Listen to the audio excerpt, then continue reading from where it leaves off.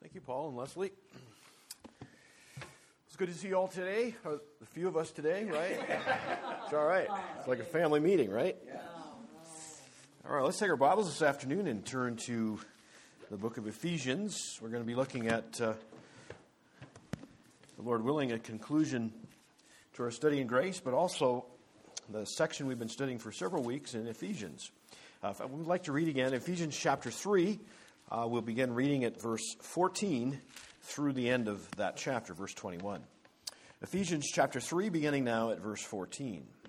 For this cause I bow my knees unto the Father of our Lord Jesus Christ, of whom the whole family in heaven and earth is named, that he would grant you, according to the riches of his glory, to be strengthened with might by his with might by his Spirit in the inner man, that Christ may dwell in your hearts by faith, that you, being rooted and grounded in love, may be able to comprehend with all saints what is the breadth, the length, and depth, and height, and to know the love of Christ, which passeth knowledge, that you might be filled with all the fullness of God.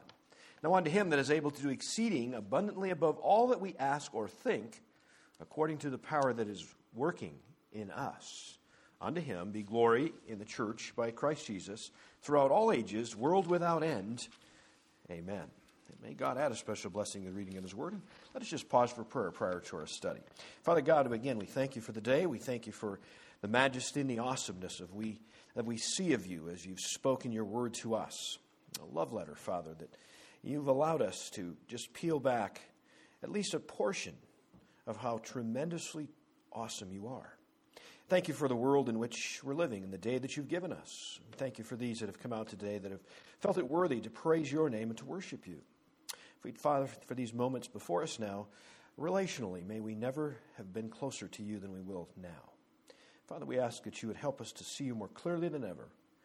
Thank you for the love that you've shown through Jesus Christ as he died on the cross for us. Thank you, Father, as well for the strength and the power that has been given through the gift of grace. And today, as we look once again at starting our engines, letting the power of grace strengthen and guide and direct our lives, Father, we would ask for clarity of thought. We would ask for the Holy Spirit exclusively would be our teacher. We rest in you. Father, I seem so inadequate for the powerful passage that we're looking at today, but may you be seen and not me. Father, thank you for the words of the Scripture. We rest and lean on you, asking the Spirit to lead and guide us in Christ's name. Amen. Well, we've been, as I've said, we've been engaged in a study on grace for actually, I'm not even sure how many weeks, a long time. I'm hoping that your sense of grace has grown immensely. Most of the time we see grace as something we're saved by. We're saved by grace through faith. But grace is much, much bigger than that. It's not just about being saved by it. We live by it. There's power in it. There's just a tremendously large scope of what grace is all about and what it endears and the impact that it has on us that have trusted Christ as Savior. There was 5 things. Actually, literally, it's 4. I maybe went a little bit further, but it's like starting an engine. I think that's the closest we can come. So if you think of Ephesians, now, Paul, you read Ephesians, correct? That's what you said. Yes. Yeah, very good. Would you like to give us an outline on that? That was a no. I could see it in his eyes. That's okay. But by the way, I'm not even going to ask. But you were ready anyway, right? You were absolutely. But it's interesting. If you were to take the book of Ephesians and to tear it apart, if you will, there's 6 chapters, and the first 3 ultimately talk about the riches that we have in God's grace or in Jesus Christ, and he's described as being the key to us really receiving everything that he desires for us to have. In fact, there's 2 prayers that Paul has. I'd like to read the other one. We've read the one in chapter 3, but let's go back to Ephesians chapter 1, and I would like to bring to your attention some of the things that really, literally, are yours and that God has given to you. And then I'd like to look at the prayer that he's wanting. There's 2 prayers that Paul has. I'm getting ahead of myself. Lots of things going through my mind right now. But one is to see the sense in chapter 1, he's showing you what you have in Christ, the power that you have, all enveloping in grace. And then he prays that you would understand the fullness of that. Just understanding the gift, understanding grace. And then chapter 3, just before he dives in, now what are you going to do with the riches you have in Christ? What are you going to do with it? I want Ladies and gentlemen, why don't you start your engines and let's get moving. Let's get moving with everything that you have. So he's got two prayers. One is so they understand what they have. And then number two, may they really get it engaged. Have you ever had somebody maybe work for you, have been a coworker or somewhere, and you're going somewhere, and they just can't seem to get on fire? There's no passion. You'd like them to get going, start their engines, get their key in, ignite, get going, right? That's what Paul is saying. Let's get moving. I'm the only one with excitement in the room. We're going to work on that all day long, though. Here we go. Okay, here we go. Let's go now to Ephesians chapter 1, and there's some things that we see that are really, really important. In chapter 1, in verse 3, we see that we're actually blessed by God. It says, "Blessed be the God and Father of our Lord Jesus Christ, who hath blessed us with all spiritual blessing in heavenly places in Christ." Verse 4, He's chosen us. We're holy, we're blameless. We've been predestinated. We've been accepted. We've been loved. Verse 7, we've been redeemed. We've been forgiven. Verse 8, we've been given all wisdom and prudence. Verse 9, He's given us wisdom and knowledge. Verse 10, He's helped us to understand the mystery of God's will.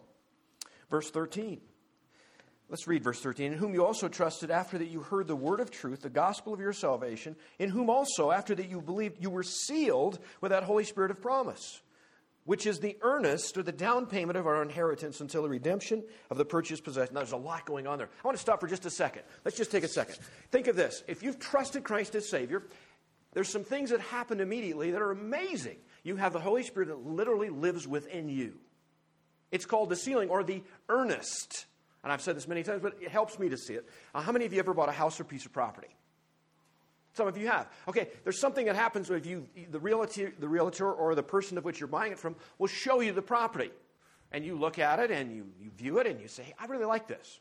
A lot of times it takes 2 or 3 times, right? You don't get that first love feeling. And you go back and you see and you check all of it out and you do all of your, and you just, I really love this house. I want to buy this house. Now, if you just said to the realty agent or to the owner of the property, you say, I really, in fact, Paul, you're going to be selling me a house right now. It'll make a lot better, okay? And I've come, Paul, two or three times, I looked at your house, and I really like your house. And I said, "Paul, I want to buy your house." And you say, "That's good." Don't lift up the carpets. Don't lift up the carpets. Oh, so you don't want to sell the house. Okay, very good. But let's say that everything's good, okay? But if I just told Paul, "You know what, I want to buy your house. I just want to buy your house," Paul would say, "Well, that's good. That's good, but that's not enough. Why isn't that enough?" How serious are you? How serious are you in buying my house? Is it just a tire kicker? You ever been a tire kicker? Go looking at cars, whatever. You just kind of walk around and, "That's a nice car. That's a really nice car." But yeah, kick the tires, right? But until I actually put money down or earnest, I'm not serious. You know how God proved that He's serious about choosing and redeeming you? He literally sealed you, or He redeemed you by Jesus Christ's blood, but He also put a seal on you with the Holy Spirit, which is the earnest of the down payment to prove that what He's going to end up doing. That's crazy, isn't it? And it's very much like, until Paul really wouldn't know how serious I was until I drug a checkbook out and said, "I'm going to write you this amount for a down payment to prove that I'm going to buy that. And if I don't, you get to keep it." Now think of that. Did you see it? In other words, if God was not going to finish with it, you would literally own the very God that is the earnest and the down payment. He's going to finish what He started. Isn't that beautiful? Those are things that Paul wants us to see. Now look at it was started in verse 14, amazingly. Verse 14, chapter 1 says, well, already we read this. Let's do it one more time. "Which is the earnest of our inheritance until the redemption of the purchased possession unto the praise of His glory. Wherefore I also, after I heard of your faith in the Lord Jesus and love unto all the saints, cease not to give thanks for you, making mention of you in my prayers, that the God of our Lord Jesus Christ, the Father of glory, may give unto you the spirit of wisdom and revelation," understanding, if you will, "in the knowledge of Him, the eyes of your understanding be enlightened, that you may know what is the hope of his calling, and what the riches of the glory of his inheritance in the saints, and what is the exceeding greatness of his power to usward who believe according to the working of his mighty power. Are you seeing this? He's really wanting us to fully see what God has given us in the package of grace. Now, in chapter 3, which we've read, he's telling us all about, if you will, he's giving us the specifications of the engine. He's telling you everything about it. For 2 chapters, 3 chapters, he's saying, this is what you have in Christ. This is who you are. This is the power that's beyond measure. And then in chapters 4 through 6, he's telling us what to do with it. But it's not just knowing about it. What are we going to do about it? If we don't do anything about it, how effective is it? Let's say you bought a brand new car. And there are people that actually do this. You buy a brand new car, put it in the garage, and don't look at it for years and years and years and years. It doesn't ever get used. What kind of value is that? It's a waste, isn't it? Just sits there. Paul says, I don't want you to just sit on the things that you have. I want you to use them. And that's why he has really brought us about 5 things that we must be engaged in, and the progression. You'll start with 1, you add on. You have 2, you add on. You add on until you have 5 things that literally will make that package, if you will, of benefits we have in grace, to be explosive in us really living a life that's beyond our wildest imagination. Now, I want you, let's just take verse 20. If we just pile right into verse 20, it's almost overwhelming by itself. Let's go to chapter 3 and verse 20, and let's read it, and it's just wow. Now, we've done it a couple of weeks, but it almost leaves you, what? Verse 20, here we go, Ephesians chapter 3. Now, unto him, God, that is able to do exceeding abundantly above all that we ask or think, according to the power. Now stop there. That worketh. How are you doing so far? This is all good. It's all about God, isn't it? It's amazing. But did you see the last 2 words? They bug me. They really, really bug me. Look at the last 2 words. I'm going to read it again now that I've brought you to it. Now unto him that is able to do exceeding abundantly above all that we ask or think, according to the power that worketh in us. How many of you feel that power is not necessarily working in us? Have you had those days, those moments, those weeks, those months? There's not a lot of work going on in me, I feel like. I'm just, right? Yeah, there's a few rights going on now, right? And you just, I don't see that to that. I mean, did you see the language? It's almost like super, super abundantly beyond what we could think or ask. That's out there. That is out there. And it's according to the power that is in us. Sometimes we don't feel like there's a lot of power going in us, is it? Now, we talked about this last week in the sense of according to or out of. Okay, let's say that you have a rich man. And this time, Paul, you're going to come to me, and I'm going to make it look like for a moment, or act like I'm a rich man. Now, you know that's not true, okay? Everyone knows that's not true. But you would, and you're coming to me, and you said, I need some money, sir. Now, I need see, I'm adding this, but you need $500. Would you please ask me? Just go ahead and ask me. I need $500. I need $500, okay? Now, if I was going to pay Paul out of my riches, I'd pull out my wallet and I'd give him $5. Okay? That would be out of my riches. Now ask me again. I need $500. Okay, now if I was going to pay him according to my riches, and again, you're assuming that I'm a rich man. That's a big assumption. I get that. But if he was asking, and if I was going to pay him according to my riches, I would give him $1,000. Do you see the difference? When you find what God is appropriating to us, it's not out of his riches. It's according to his riches. Mark that. That is really, really important. He's not holding anything back. Now, this is the infinite God with infinite riches, and he's, according to those riches, is appropriating those things. Now, the problem that I have, or that we think about, is that this power, I don't see that kind of power that's beyond what we can think or ask. Working in us, That's why we have to go back. Don't remove that. That promise is there. Let's find out, leading up to it, what the difference is. Now, going back again, there was 3 things that we've unfolded for you in previous weeks. Let's go back and review for a moment those. He starts off in verse 14, again praying that they would understand how to start their motors, if you will. For this cause, chapter 3, verse 14, I bow my knees unto the Father of our Lord Jesus Christ. All of these things that we have access to, and he's praying before God, and he says, of whom the whole family in heaven and earth is named, that he would grant you according to, you see it again, according to the riches of his glory, to be strengthened with might by his Spirit in the inner man. Now, what we see and what we usually care for in the humans is there's a lot of things that take care of the outer man. Lots of stuff in the outer man. You know, we can go to a beauty shop. We can go to an exercise place. We can go to health food stores. We can go to all kinds of places that care for the outer man, the things that are really, really important to what we see and how we literally feel. But could someone tell me where you would go if you were going to take care of and strengthen the inner man? Where would you go? Do they have an inner man shop somewhere? Church would be a place, yeah. And it's dealing with that important part that is the real you. Let's go to 2 Corinthians one more time in chapter 4 and watch this. Now, I've never been as old as I am right now until right now, and right, you see it. It just continues, right? But the inner man is actually being renewed every day. Let's go to 2 Corinthians chapter 4 and watch what the scriptures say in regards to this. 2 Corinthians chapter 4, and let's look at verse, where am I at? Oh, where's it at? Come on. There it is, verse 16, okay? 2 Corinthians chapter 4, verse 16. For which cause we faint not, but though our outward man perish, yet the inward man is renewed day by day.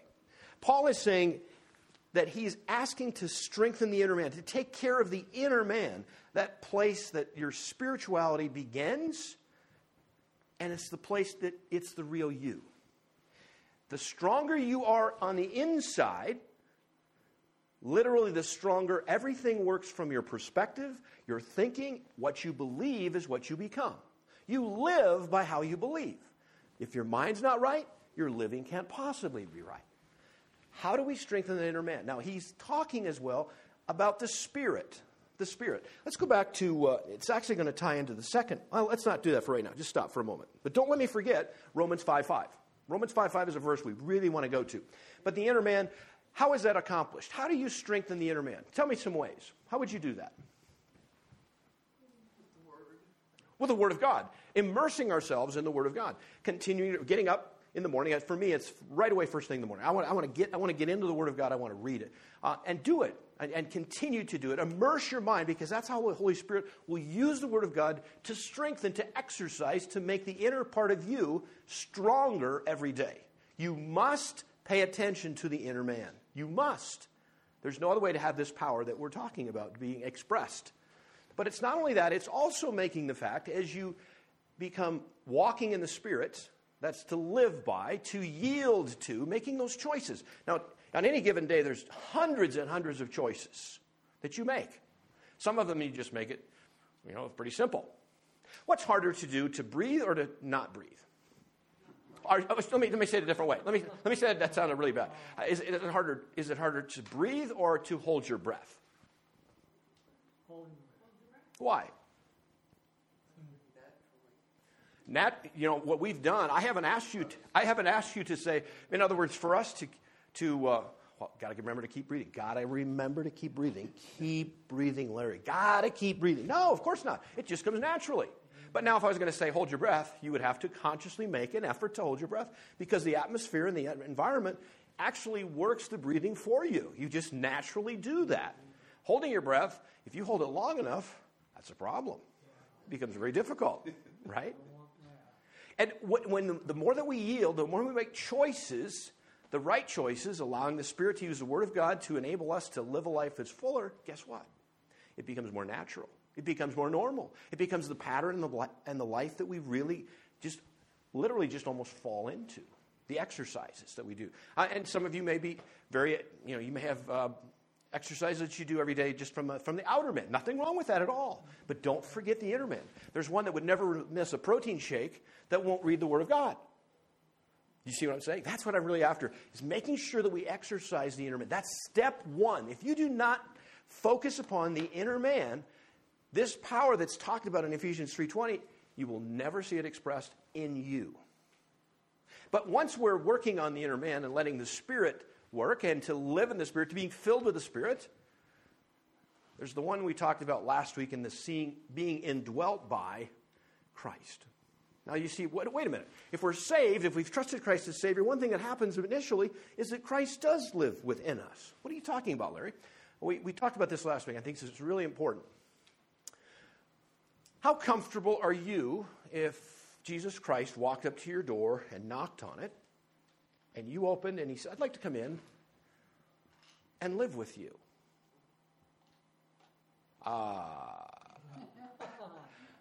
Let me get back to you. I got some cleaning to do. I remember, Mom, this is not a problem, but I was thinking of this. This is the old house in North Dakota. Remember that? Okay. And it was a different time. I was just a little kid. And there was more visiting back then. You remember that? There was, people would go and just go go visit, right? And sometimes they would call and sometimes they wouldn't. You understand, right? And I remember on numerous occasions there was a closet. There was the closet. And it was right next to the living room. And you would see somebody drive in the driveway. And Mom would say, quick, clean up. And we would throw so much stuff in the closet. It was amazing. It was, you've seen those television programs where they open the closet, all falls out. That was filmed at our house. No, it wasn't that bad. Mom, no, it's okay. But wasn't it funny though? We were trying to get ready, weren't we? We were trying to just be presentable. And everybody knows, it wouldn't have mattered. It wouldn't have mattered because that's not why people came over. We're going to see how clean their house is. No, of course not. They're just coming there to visit, right? But you know how we are. But what I'm getting at is if Jesus Christ came to live in your home. Now, I'm not talking about visiting. See, that's the difference.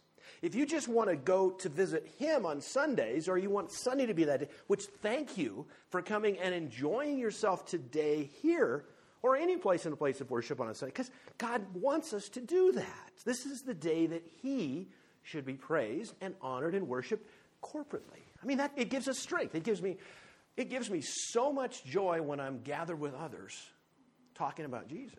It sets me up for the week. It really does. I don't think I could get through it. Makes it harder, doesn't it? But at any rate, taking a step back now, I'm talking about not just visiting, I'm talking about living with you. And I'm seeing that exactly what I want you to be. Now, first of all, we talked about this last week, he's going to go to your library. He's going to go into your library and he's going to see what you're reading, what you're taking in. That's kind of the brain center of it. What are you really listening to? What's important to you? What are you taking in? What is your mind dwelling on? He wants to look through that library and, this is it. Larry, what's this one about? I was going to get rid of that, right? And so when Jesus Christ just comes in, there's a sense of there's cleaning and there's stuff, and he'll bring this to your attention. He'll do this. And the Holy Spirit, of course, in combination. And so there's kind of cleaning, okay? And then he's probably going to go to the kitchen, the dining room area. That's where your appetites are. What really makes you tick? What do you really want? See, all of that's going to be there, isn't it? Go to the living room, and who are you relating with? Who's the conversation with? Who's your companions? How is this all fitting together? You go to the workshop, go out to the shop. What are you making? Wow. Nothing really, huh? And you've got all that talent, you've got all these tools. What are you doing? See? Do you see where I'm going? But when you get past that, and where you've been working on the inner man, and you're exercising those muscles, and you're making accommodations, cleaning up, making Jesus not only comfortable, I'm talking really comfortable, and he can just, literally, you and him, just sitting down in the quietness of your mind in your home, and you say, it's so good to be here. It's so good to be here with you. Do you see the difference? It's the difference between a house and a home. Is Jesus Christ at home in your life? And see, the more that you, and again, do you see how these things stack on top of one another? We haven't even went very far, but step one is strengthen the inner man. Get that inner man moving and making choices that the Holy Spirit can guide you forward. And then stacking on top of it, making it a place that Jesus Christ is literally comfortable and wanting to be there with you. And number three is that we talked a little bit about love, to be rooted and grounded. Talk to me about being rooted and grounded. What does that mean? If you're rooted and grounded, take those two words, rooted and grounded. What does that literally mean? You're not movable. Not movable. To be fixed, if you will. Yeah. What else? That's good. Kind of takes us to the plant world, doesn't it? Let's go to Psalm chapter 1. I was thinking of that one. Keep thinking along that line. Psalm chapter 1. Let's go back all the way to Psalms chapter 1. The picture we have here, I think, is very key. Psalm chapter 1, and we'll look at verses 1 through 3. Blessed is the man that, this is Psalm 1:1, blessed is the man that walketh not in the counsel of the ungodly, nor standeth in the way of sinners, nor sitteth in the seat of the scornful. But his delight is in the law of the Lord, and in his law doth he meditate day and night. Do you see what's happening? That's strengthening the inner man. Do you see? That's the focus here, is he's strengthening the inner man. Keep going. And he shall be like a tree planted by the rivers of water, that bringeth forth his fruit in his season. His leaf also shall not wither, and whatsoever he doeth shall prosper. Now, keep that in mind. Go back to Ephesians now, and let's look at how Paul writes this one more time. Ephesians chapter 3, and in verse 16, following into the inner man, that he would grant you, according to the riches of his glory, to be strengthened with might by his Spirit in the inner man. Now watch, verse 17, that Christ may dwell in your hearts. And that dwell, again, I really key on that, being comfortable in your hearts by faith, that you, watch, being rooted and grounded in love. Do you see back to the plant community, or a tree that we saw in Psalm? Talk to me about rooted and grounded. And you said to be immovable, is that what the word he used? Okay. What else can we say about that, using those two terms? What else does that connotate? Talking about Christ's love. Yes? Last week you said it was incomprehensible love. Incomprehensible love. Think of that. The word incomprehensible. Okay? That's big, isn't it? It's almost like we can't even comprehend it. And yet we're told that he's asking that we would be able to. That word comprehend is to grasp, to get a hold of. He's asking us, we're going to find that word in a little bit, in how big, how wide. It's 4 dimensions. We'll talk about it in just a second. Let's talk about rooted and grounded. What rooted and grounded in love? Rooted. What does a root do? That's right. It takes nutrition. Okay. Now, what happens if it's very shallow rooted? There's some of the tree. You know, have you ever seen a tree that doesn't have deep roots?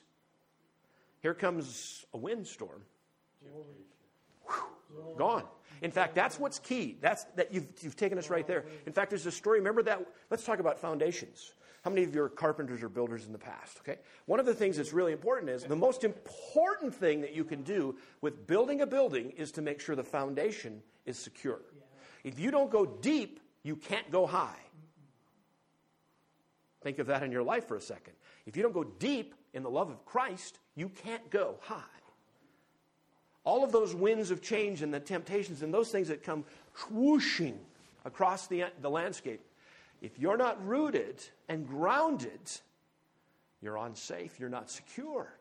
And the nutrition that comes from God's love. It just hit me right now in my mind. I was going to talk to you about the news this week. Oh my goodness, right? You can only take so much and turn it off. I've never seen our political landscape be so messed up. The hatred between good and evil and all of that sort of thing. But there was a news thing that's of much, much worthiness. It's a very, very sad story. Maybe you followed it. But in the city of Dallas, Texas, some years back, not years back, but in time past, I'm just going to say, Jerry, you're nodding your head. What the gal that was a Dallas policeman? How long ago did that event take place? Okay. Anyway, this is the scene. I can't build all the details, but just making it brief, her name was Amber. So we're going to use her name, Amber. She was coming off of work. She was a Dallas policeman, and went to her apartment that she thought was her apartment, she's on the wrong floor. The door that she thought was her apartment is open. Sitting on the couch is a man. She shot him dead because she thought he was in her apartment. On the 911 call 19 times, she said, I thought it was my place. Do you see what I'm saying? There is nothing good about any of this, correct? This is horrible. How bad could you make it? How bad could you make it? Well, ultimately, she was convicted of murder, and she was given a 10-year sentence. This man, his name was Botham Jean, a black man. She was a white. I'm saying this only for the sake of what makes this story even more meaningful in the day and landscape of which we find ourselves living. He had a younger brother. I can't remember his name. He was 18 years old. The judge was a black judge. The sentence was read, and this 18-year-old brother of the deceased asked the judge to be able to read a statement and for just say some words to Amber, the one that had shot his brother. And again, it's just, could you make it any worse? Right? I mean, she obviously didn't mean to. It's just whatever. Or you can believe what you want, but the point of the matter is, there's other events leading up to it. She just got the wrong apartment, just the way it seems, just the way it is. Anyway, the brother says, I know what my brother would do. He would want me to forgive you. And would it be okay if I embraced her and give her a hug? And in the front of the entire courtroom, this 18-year-old brother of the one that had been shot hugs this woman that's just been sentenced to 10 years and says, I forgive you. And I hope you find Jesus Christ, because that's what my brother would want you to do. It gets better. It gets better. The judge came off of the, what do they sit in? Where are they at? The bench. Good enough for me. Chambers was in my mind, but bench, okay. She comes off the bench and she comes down to talk to the family of this lady that had just been convicted and sentenced to 10 years. And then she said, I want to give you a Bible. And she hugged the person that she just sentenced, and she said, God loves you. That's the kind of stuff that we don't hear about. I had to seek that story out. That's what'll change our world. That 18-year-old man was described by the district prosecuting attorney as saying, that young man is a leader beyond leaders at 18 years of age because he knows what love is. And that's what this means to be, excuse me? Yes, to be rooted and grounded in love. That couldn't have fit better in what we're talking about, in what Paul was wanting to say. Didn't make it easy. There's nothing, that whole thing, you just cringe, don't you? And somewhere, God is going to use that to impact that city, family at a time. And you know what? When we're rooted and grounded in love like that, and we're strengthening the inner man. Again, I'm going to stack it. When you're strengthening the inner man and Christ is comfortable living in your home, guess what? His love just permeates your entire. Have you been in a home where you just say, man, this is good. This feels good. That's what it is to be rooted and grounded in love. Now, I want to say, he also goes on a little bit further, and he talks about this. Let's go back to our text now in Ephesians chapter 3, and he says this, that Christ may dwell in your hearts by faith, that you being rooted and grounded in love, he's continuing on with the thought, may be able to comprehend, that is to grasp, to get a hold of with all saints, in other words, other Christians, watch this now, what is the breadth and the length and the depth and height. Those are 4 dimensions. 4 dimensions. What's 4-dimensional? God's love. God's love. Now, let's first of all look at a situation that, I'm going to do this for a second. I found this, and I thought it was really good. 4 dimensions of love. What does that look like? A cross. Well, thank heavens you said that, because I didn't know how to do it any better than that. Okay? So now think about that. It says the breadth and the width, one of the cross beams would be going obviously one way and one the other way. So the breadth and the width, the height and the depth. All four directions are exhibited, and guess what the epicenter was? When Jesus Christ was crucified on that cross, was the epicenter of love that literally went everywhere in this entire universe. Is that not true? Yeah. Absolutely true. But let's go now. I want you to see something else.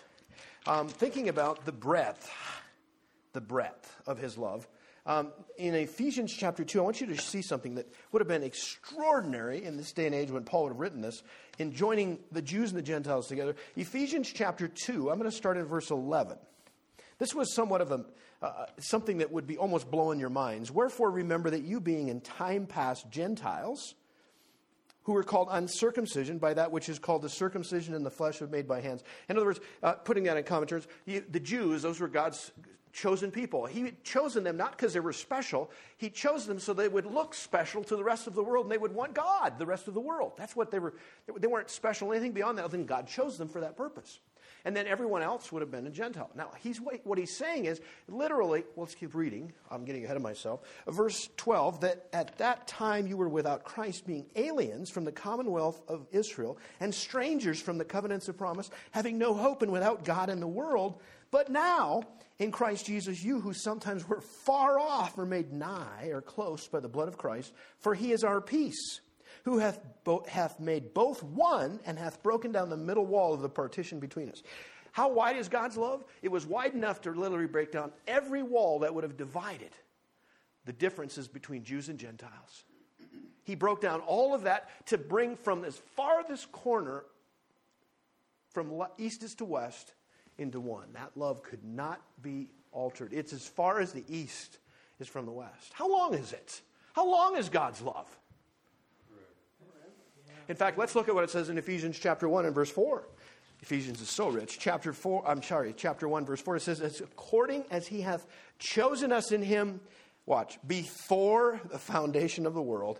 Unbelievable. God's plan for salvation was before he even made anything. His love was there. And it goes all the way into the future. From forever past to forever future. That's how long God's love is. So you've seen how wide it is. You've seen how long it is. How high is it? How high is his love?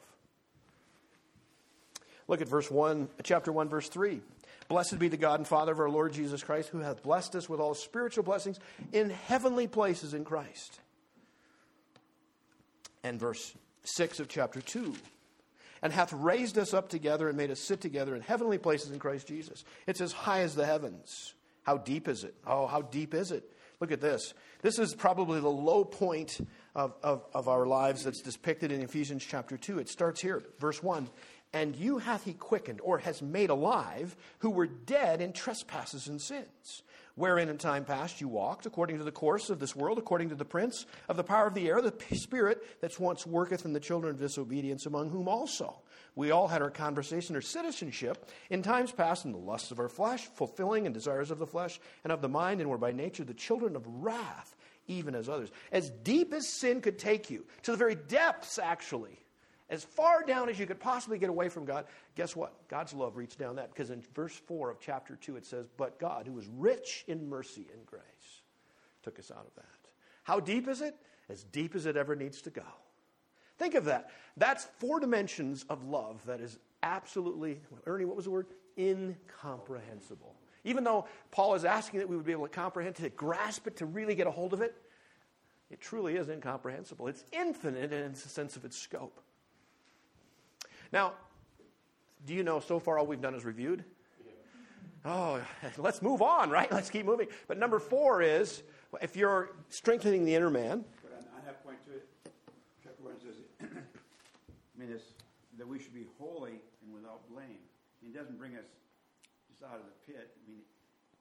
Holy and without blame is it's a whole other level, isn't it? Truly, absolutely. And that's the part, again, let's look at the power, I'm going to just say grace in the sense of its effectiveness. To save that one that was, another example, I was thinking of this. This is a story was told some time back, but there was a man that stepped off in Pennsylvania off of a train, and he had been just a tramp or a beggar for several years, and for a year he was just running just around town, just begging for whatever, just to exist. And on this particular day, there was a man that he had his back to him, and he tapped him on the shoulder. He said, "Sir, could you spare a dime?" And the man turned, and it was his father. Can you imagine that for a second?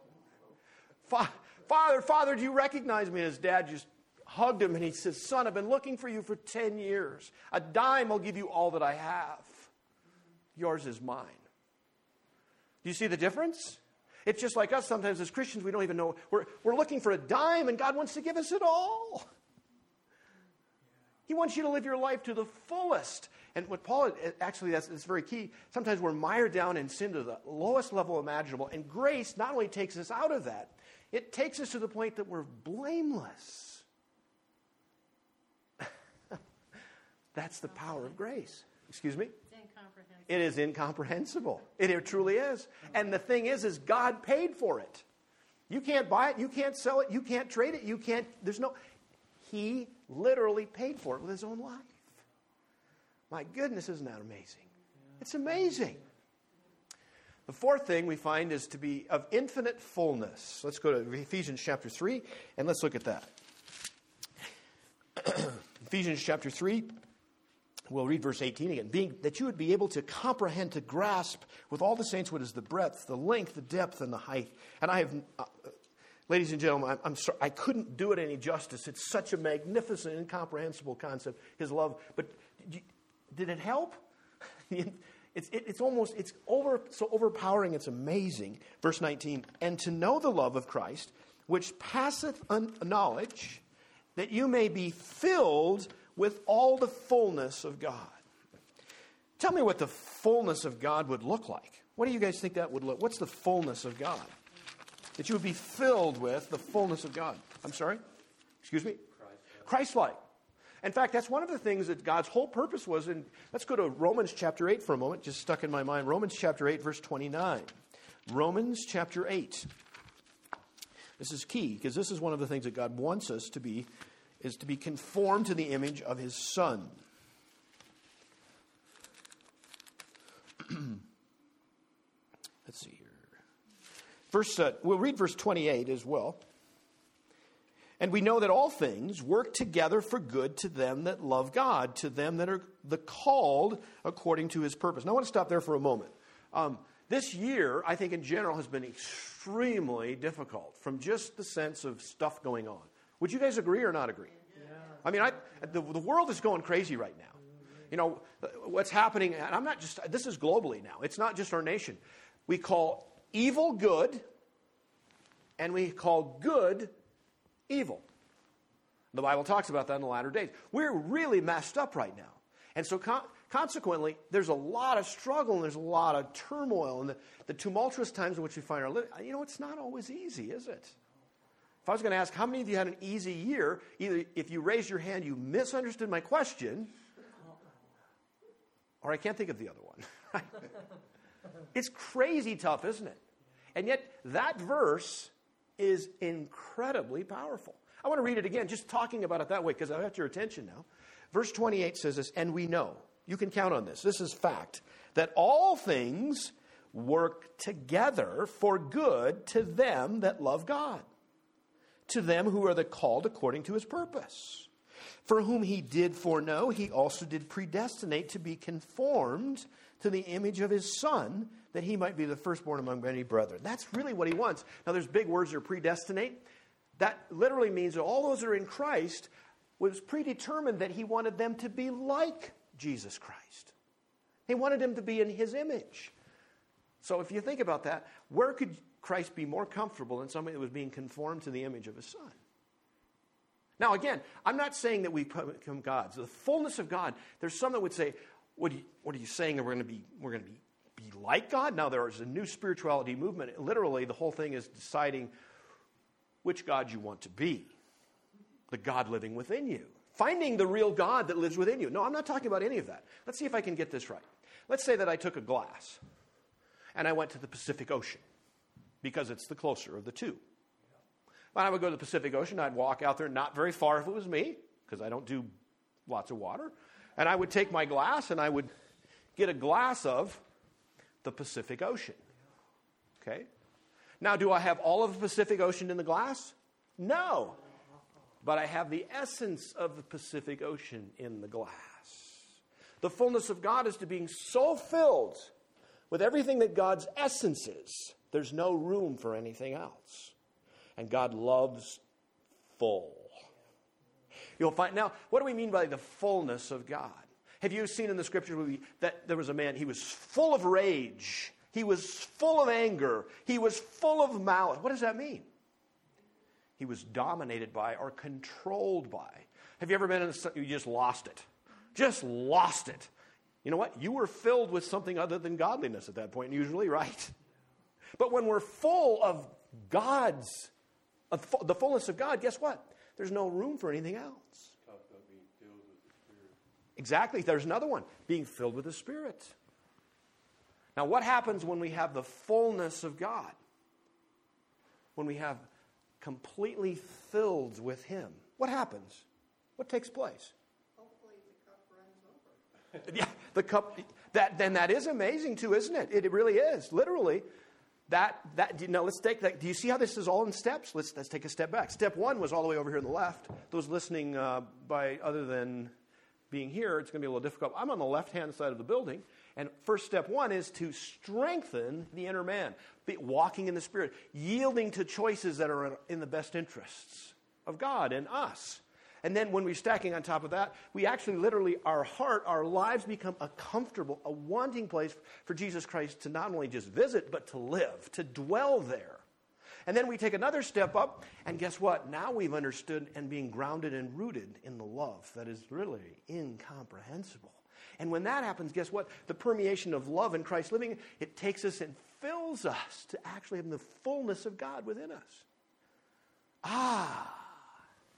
And guess what happens? Verse 20 of chapter 3 becomes reality. The power that worketh within us, you know what? Just started just like boom, boom, boom, boom, and it just explodes. That dunamis or dynamite, the thing, that power that God has given to us becomes reality when we take those steps. The fullness of God. Now, I ask a question. What happens when the fullness of God, now because there is something that happens. When we have the fullness of God within our lives, guess what takes place? First thing is probably love. Right? Because love was there. But what you're going to is probably Galatians chapter 5, right? The fruit of the Spirit. How does it start? Love, joy, peace, long-suffering, gentleness, goodness, meekness, kindness. Against such there is no law. That's what happens when we're the fullness of God with the fruit. Now, can you tell have you ever had a talking to an apple tree? Now listen here, Mrs. Apple Tree. I've had enough of you. Last year you didn't give us any apples. But this year, I want to tell you, you are going to do a good job and give me some apples. Is that how you do it? Yeah. Oh, boy. So does he do that to his, he talks to his trees. Now, by the way, nothing wrong talking to trees. I think that's okay. It's okay. But what I was getting at was the effectiveness of talking to the tree into giving more fruit is probably minuscule. It's not going to be effective, right? No. Why not?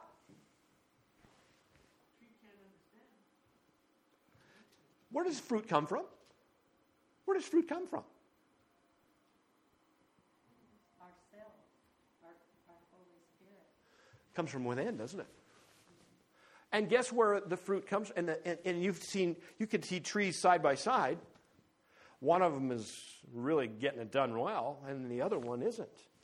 Some has a great harvest, and you know what you'll probably find is the nutrition between the two is very different. One may be deeper rooted. One may be able to assimilate the nutrition elements that makes it more flourishing. But fruit isn't something that you manufacture. Fruit comes within the tree. You need to fertilize it. That's right. And that's what makes the fruit even more generous or more overflowing. Now let's talk about the cup that's overflowing. The tree doesn't eat its own fruit.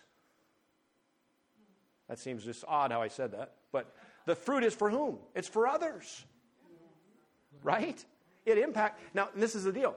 When that love, when you're rooted and grounded in love, the environment, the whole take-up of that fruit in your life, love, joy, peace, long-suffering, gentleness, goodness, meekness, kindness, against such there is no law. All of those things come because of those steps that you've taken, strengthening the inner man. Number 2, making it a comfortable place for Christ to live. Number 3, being rooted and grounded in love. Number 4, literally the fullness of Christ, the fullness of God becomes part of you. And guess what? You can't stop that tree from making fruit. Because that's another thing you can't do. Stop it! We have too much fruit. We don't need any more fruit. Now, that doesn't happen often. But there's some people that live in parts of the world. It did this year. Just too much. Too much. There's some people that have orange trees and lemon trees in Arizona and other parts of the world that I don't know if I'd ever have too many oranges. But they say, stop it. It's just a mess. You know what? There's so much fruit. And who's fruit for? For others. All of those things that just come out of you that literally impact your world, just like I told you about that young man at 18 years of age. His fruit is impacting a world. Your world that you find yourself living in, whether it's in the Madison Valley, whether it's in the Ruby Valley, whether it's in Alaska, in the Matanuska Valley, it doesn't matter. Wherever you're at, this is the key way for God to explode the power that He has given you in grace. And when you do those things, get out of the way, and it will be exceedingly above beyond what you could even ask or think. How did we do? Grace is huge, isn't it? It's incomprehensible in its fullest. And yet, that passage of Scripture, that prayer that Paul is saying, is probably one of the most powerful passages of taking the specifications of a mighty engine and getting it turned on to literally utilizing it in the real world, and the rubber meets the road in life. And those are the ways to get it done. And you all said, Amen. Now I want you to see something else. We're going to take just a moment, and as Paul said, the first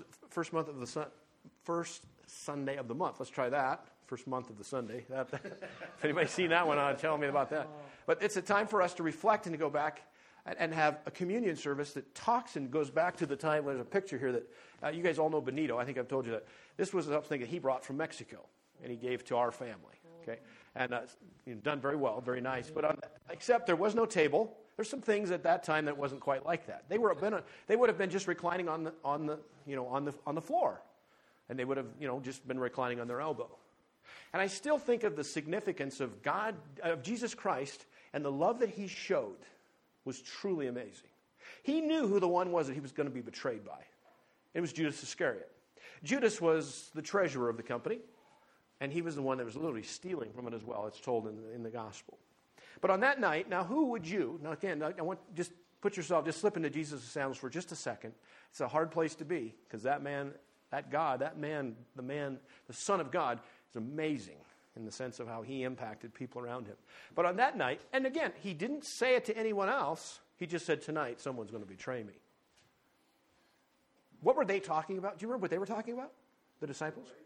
Who's going to be the greatest? They were having a big powwow. Hey, I'm better than you are. I tell you what, when we whoop up on Rome, when Israel's going to be number one king, because this Jesus is our Messiah, man. I'm going to be the highest in the kingdom. And they're kind of back and forth. What do you think Jesus was doing? These guys have been traveling for 3 years, and that's what they got out of this? But rather than scold him, what did He do? He did two things that night that I thought were overwhelming, especially being able for them to look back after the fact. Number one is He made the guest of honor, the one that would have been to His right on that evening, the guest of honor would have been none other than Judas Iscariot, that in just a few hours would betray Him. The second thing He did was He, the master, the rabbi, is He washed their feet. Now that shut it down. Can you imagine that climate? How do you think that atmosphere was? Especially when He said, "Do likewise." That's right. And that's what we want to go to. In fact, take your Bibles. Let's turn to John chapter 13 for a moment. As you're doing that, I can't imagine how somber and humble that whole thing would have been, because Jesus got on his knees and were washing his disciples' feet. And he comes, remember he came to Peter, and what did Peter say? Oh, no, you're not doing, I should be washing your feet. Did you see? He was starting to get it. And Jesus, well, then you'll have no point. Well, then wash everything. No, Jesus said, no, that's not the point. The point is, I want you to do unto others as I have done to you. Now, that's exactly the message that young 18-year-old black man gave to that woman that had inadvertently killed his brother. Do you see it?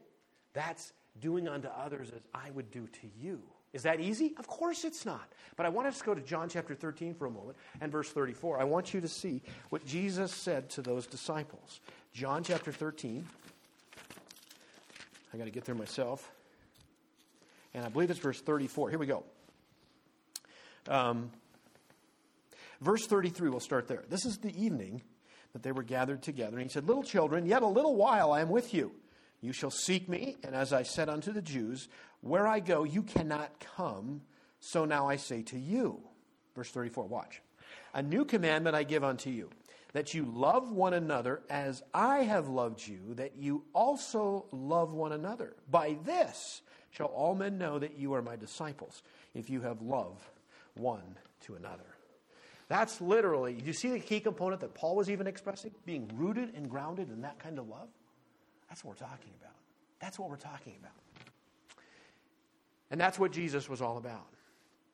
As we have our communion time, everyone is certainly welcome to partake. If you've trusted Jesus Christ as Savior is the only requirement. I'm going to ask Paul as you come up and pass the bread out, that we would contemplate what it cost our Savior. It was an amazing time in his life. He knew the seriousness of all of the elements that were going to be taking place in just a few hours. His disciples had absolutely no idea. And yet it was a time of, it would be the last time that they would be together. And I think it's just as important for us at this time as we commemorate and celebrate this time that we look forward to in the future of being able to do with him in heaven, that we see the cost that he gave for us to establish and to get the grace that we've been talking about for numerous weeks. So let's just, in the quietness of our hearts, Laramie, would you play some soft hymns that we would just get a gist, that our hearts would be open to our Savior. We would be focused on him. As I said that night, going back to the dialogue that's described for us in Matthew chapter 26, it tells us in verse 25 that it said, then Judas, which betrayed him, answered and said, Master, is it I? And he said unto him, thou hast said.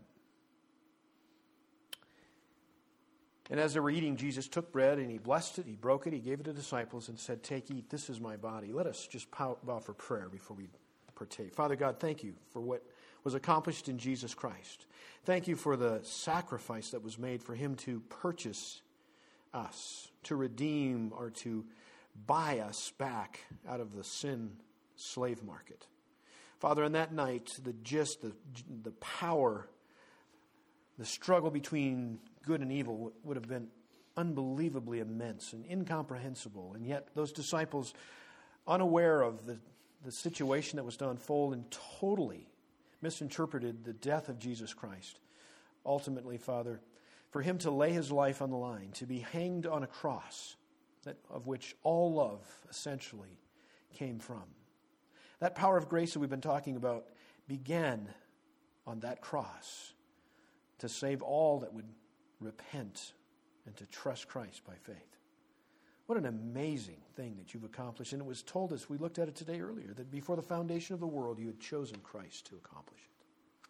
And now, Father, as we partake of this, we ask that we would thank you, Father, so much for what Christ did, but also as we look forward to doing it with him in heaven, to partaking with our Savior. As we've talked about him being comfortable living with us, he's went to prepare a place for us in heaven, a place that we would dwell with him forever. What a picture. What a beautiful thing to see God, how you've acted so justly, so righteously, and so gracefully and with mercy. And now, Father, we thank you for what was accomplished. We thank you for the sacrifice Christ paid. And we ask in Christ's name, amen. As he said that night, take and eat. This is my body. Partake together. Again, Paul, as he's passing out the cup, let me continue playing that music. I'd like to just contemplate the seriousness of that our Savior must have felt, the emotions, the turmoil, for it's told that he even was perspiring drops of blood. On that night, as he went to pray, he took Peter and James and John, and they went to a place at Gethsemane, it says, and he began to be sorrowful and very heavy. And he said in verse 38 of the same chapter that, my soul is exceeding sorrowful, even unto death. Tarry here and watch with me. He went a little further. He fell on his face and prayed, saying, O my Father, if it is possible, let this cup pass from me. But nevertheless, not as I will, but as thou wilt. That's literally what Jesus did. He accomplished all that was done at his Father's request, knowing what would happen as a result. The fellowship and the removal that sin had broken would once again be brought together when the price was paid. And it required the blood of Jesus Christ. Let's just take a few moments and thank Christ for what he accomplished. It says that he took the cup, he gave thanks, and gave it to them. Ernie, could I ask you to say a blessing on the cup, please? After he gave thanks, it said that he said to them, drink you all of it, for this is my blood of the New Testament, that new covenant, which is shed for many for the remission of sins. And I say unto you, I will not drink henceforth of this fruit of the vine until that day when I drink it new with you in my Father's kingdom. Let's partake together. Oh, Father God, we again thank you for the mighty sacrifice that was accomplished over 2,000 years ago. What an event as Christ at 3 o'clock in the afternoon was hanging on that cross in excruciating pain.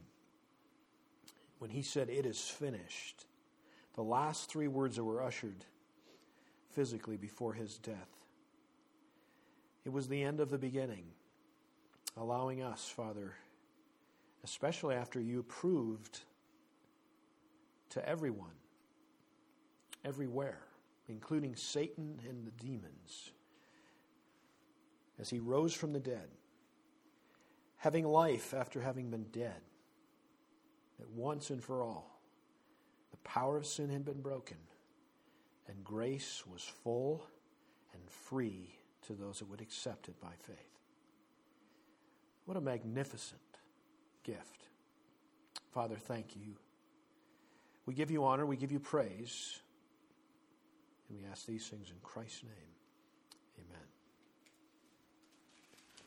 Verse 28, hast thou not known, hast thou not heard that the everlasting God, the Lord, the creator of the ends of the earth, fainteth not, neither is weary?